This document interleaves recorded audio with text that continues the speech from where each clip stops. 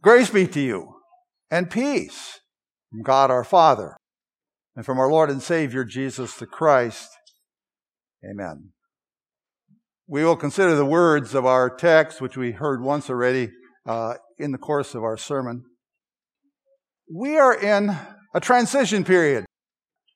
As I just mentioned, we're in transition with masks and so on. We're also in a transition period in the church year.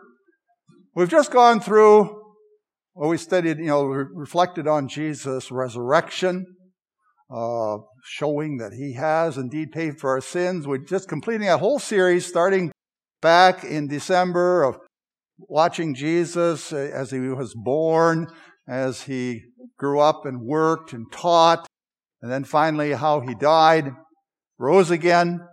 And this past Thursday was the day we Christians celebrate his ascension into heaven, when he rose and disappeared from the disciples' sight behind a cloud. It's kind of an appropriate picture because he didn't actually go away. He just disappeared. They would be going in their different directions, but he would continue to be with them, but not visibly everywhere they went. Now, in this transition period now, we consider a prayer that Jesus spoke, actually the night before he was arrested.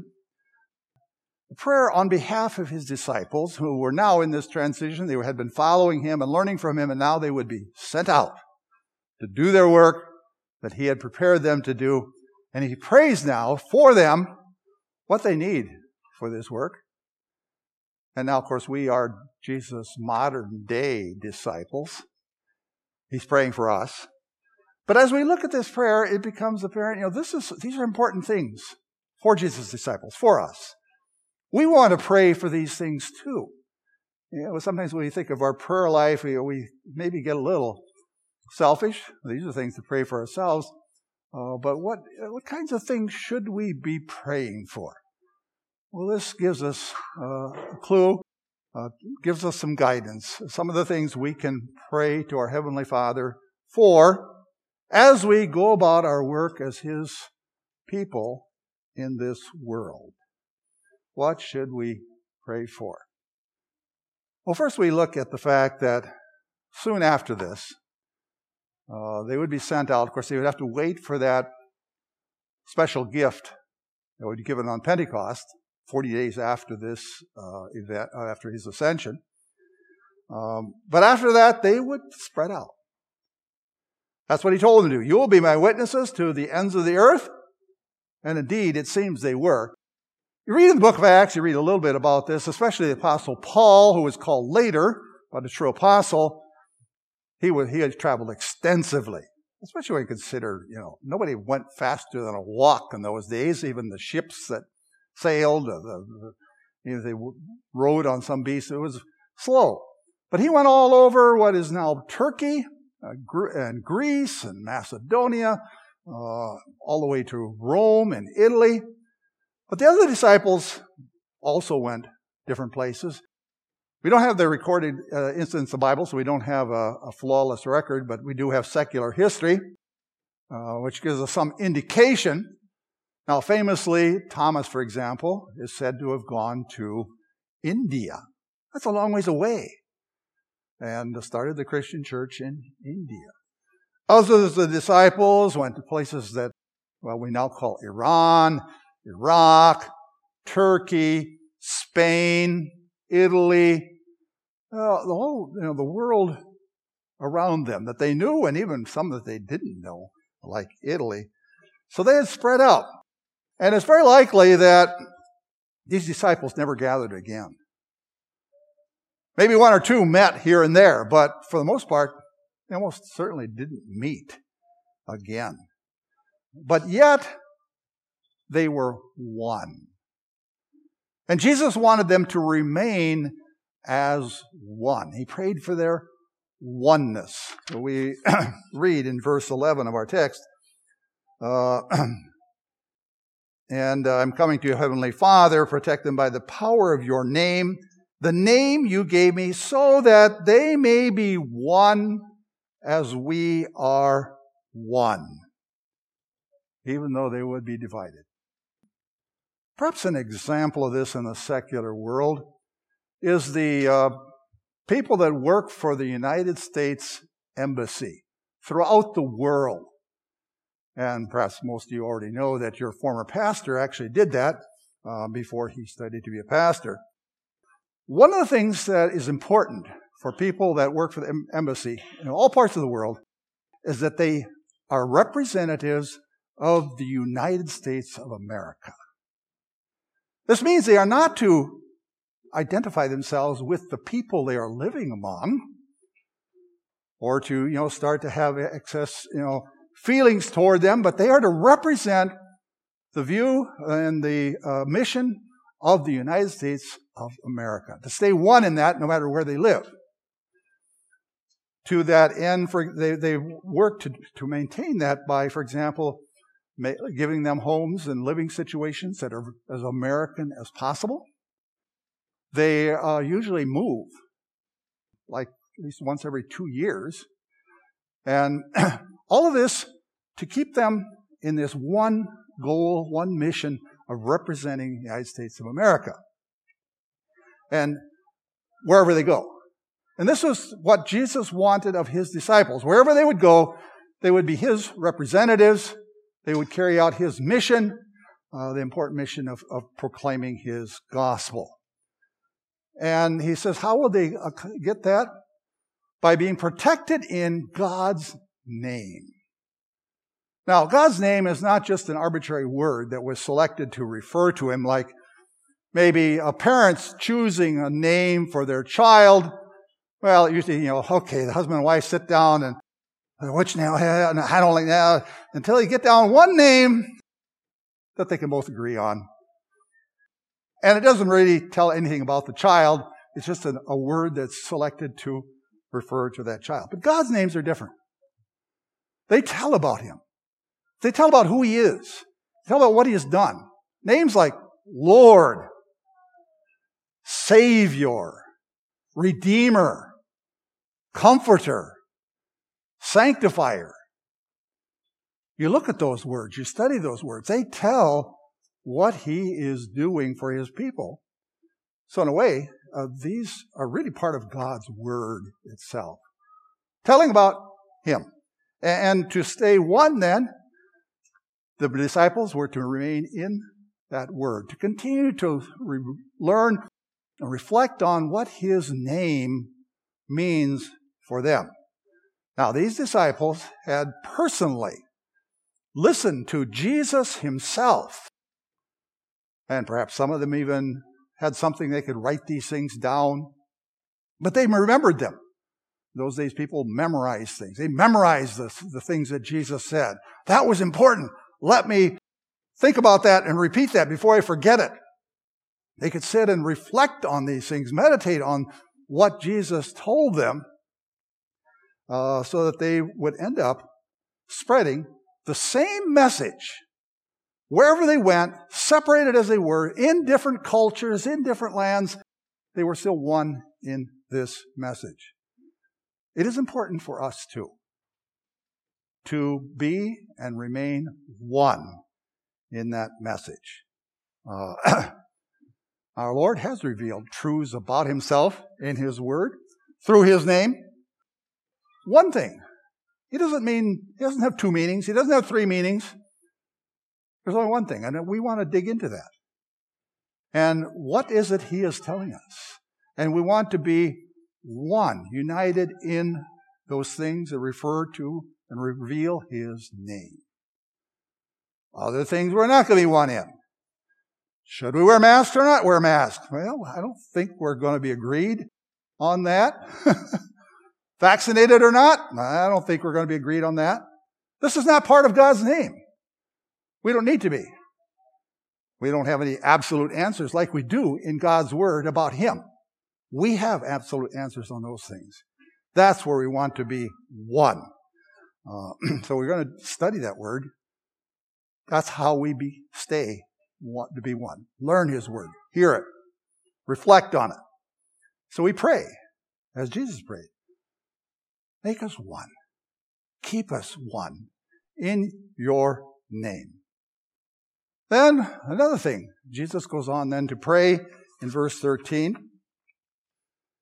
He says, I am coming to you, to Heavenly Father, but I say these things while I am still in the world, so that they may have the full measure of my joy within them.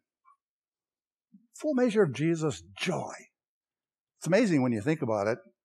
When Jesus spoke these words, he was only hours from being arrested, beaten, tortured, tried, condemned, falsely condemned, hung on a cross, abandoned by his Father, and dying.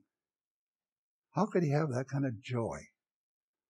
Well, he also knew that he was going to be successful in his work. He was going to save many people for all eternity by this terrible work he was going to have to go through. And so this joy sustained him through this. The writer to the Hebrews puts it this way, for the joy set before him, he endured the cross, scorning its shame, and sat down at the right hand of the throne of God. Now, Jesus was praying here that his disciples could have that same joy within them. They, too, would face much suffering, persecution, and even death for carrying out their work or proclaiming Jesus' message to others. Such a joy, if they could have that in them, would sustain them through this. Now, they would have this joy for a little different reason than Jesus had it. Because they, like us, were all sinful human beings, destined for an eternity of punishment. But Jesus saved them from that. Saved them for all eternity for a home full of joy and bliss in heaven. And listening to Jesus, they would hear again and again about this, and that would give them joy, which they could hang on to in their dark hours, which they would certainly have. They would find joy inside them. Also, when people would respond to what they said and believe that message, even while they themselves might be being persecuted at the time. Now, maybe we could compare this to the joy that a couple has when they find out the wife is pregnant. Perhaps for the first time. Is that a joyful occasion? Yes. But as often happens, they choose not to share that joy immediately. They conceal it for a while. They keep it inside them. But they have it while they prepare for the time they're going to tell about it. And that joy, for looking forward to that child that God is going to give them, can get them through some more difficult times. A job loss, a family discord, other setbacks. Oh, but we're going to have this child. This joy that we're going to have with this child it overshadows all these things. And that's the kind of thing that Jesus wants for us. We have this joy deep inside us while other things are going on. So it's appropriate for us to pray. Pray for joy. Pray that we can have this joy inside of us. Pray that, knowing that there's an eternal home for us, waiting for us in heaven. Remembering that God is with us. Jesus is with us even right now. Hanging on, that joy involves, again, listening to Jesus' words. That's where we find this strength. And then he goes on in this prayer. He has been praying for protection up to this point. Protect them by the power of your name. Now he comes to the point where he's going to point out what they need to be protected from and why they need this protection. We read in verses 14 and 15, I have given them your word, and the world has hated them. For they are not of the world, any more than I am of the world. My prayer is not that you take them out of the world, but that you protect them from the evil one. The world hates them. Now, when we talk about the world here, we're not talking about the sphere on which we live, but people. The people in this world. God's people in this world make up a small minority of all the people. The vast majority are people that are against God, that hate God. Unwittingly, they're under the power of the evil one, of the devil. They work to stop God's work. Jesus said, if you're not for me, you're against me. There are those that believe in Jesus and are for him.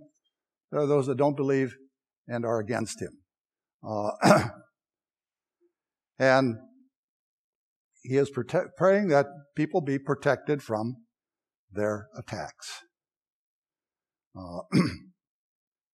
Because we realize he's not praying for their destruction, because they are the targets of his work too. Jesus died for all these people in the world that are right now against him. He wants that gospel he preached to them, and they repent too.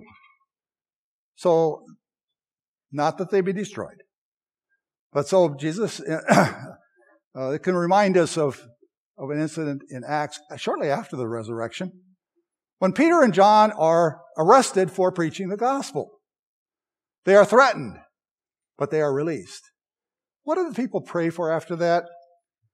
They pray, now, Lord, consider their threats and enable your servants to speak your word with great boldness. Just that same word that had gotten them arrested in the first place. To get boldness, to protect them so that they can do this. It's as if they were were going into the lion's den. Praying not that the lions be gotten rid of, but rather that he be protected from the lions, even as Daniel was. And this is what Jesus was praying for. Eventually, many of these disciples would be killed for preaching this. Does that mean that God didn't answer Jesus' prayer for them here? No. He protected them for as long as it took for them to finish the work God had laid out for them, and then he called them to himself, maybe even through the sword of one of the people that were opposing them. They were protected and finally taken home. And we pray for that protection from the evil one also. This happens not when we hide from the world, become hermits or monks, for example. Not when we avoid speaking these words, but actually when we do speak these words. That's when he will protect us. Because the more we stand for his word, the more we proclaim that word, the more we will arouse the hate and persecution when we speak it. So we pray that God protect us through the time that he wants us to carry out his work until he wants to call us to himself in heaven. Now finally, he concludes this with another request for his disciples. We read the last verses of our text. They are not of the world, even as I am not of it. Sanctify them by the truth. Your word is truth. As you sent me into the world, I have sent them into the world. For them I sanctify myself, that they may be truly sanctified. Praying for the sanctification of his people. That is to be holy. And the basic meaning of the word holy is to be set apart. God is holy. He is set apart. He is sinless. He is also all-powerful, and in other ways he's set apart. And he sets his people apart too. He says, you are set apart for me. You are now declared holy. You are my people. You have a home in heaven. You're different from all the other people. And of course, this set apartness will become evident as people's lives change as his people. There's a big picture of this in the Old Testament.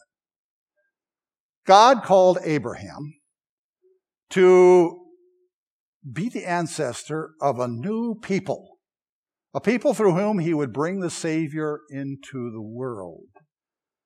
And they were set apart. They were set apart by living separately.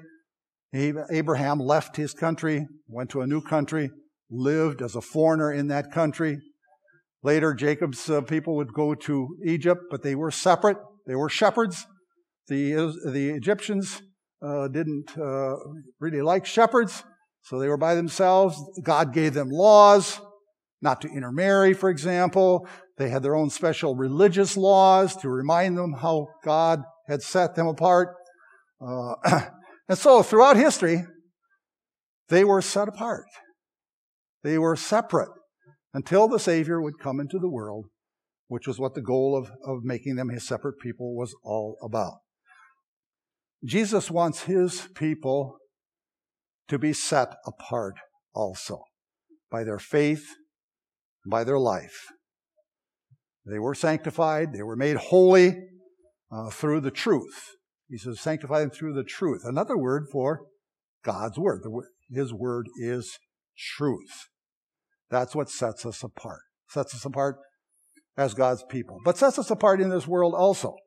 The more we hear, read, study, meditate on God's truth, on God's word, the more that will set you apart in the world. The more that will lead you to realize you don't really fit into this world anymore. It starts with becoming more and more assured of your status before God. That you are God's child. That you have an eternity in heaven. The more you study his truth, I can be at peace in this world. I don't have to be afraid to die. Unlike other people who have no purpose, who are afraid of death, who are unsure as they face the future. It also means, that set apart means, as the more you study God's word, you will be different. Your life will change. You'll be more attuned to wanting to serve God and to serve his people around you. It will change your attitude, seeing things that the world accepts as good and great, and you say, no, these are things that go against God's word, and because of that, they are harmful to people. So our attitude, our life, our assurance all changes because we are set apart. And we can pray for this. Pray that you be set apart in this world.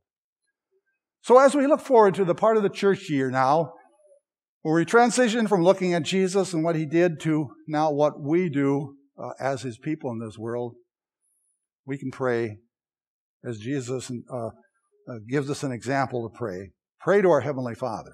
Pray for oneness in faith. Pray for joy within us. Pray for protection from the evil one. And pray for holiness in this world. We pray, Lord, grant us these requests. Amen. The peace of God, which passes all understanding, keep your hearts and minds in Christ Jesus. Amen.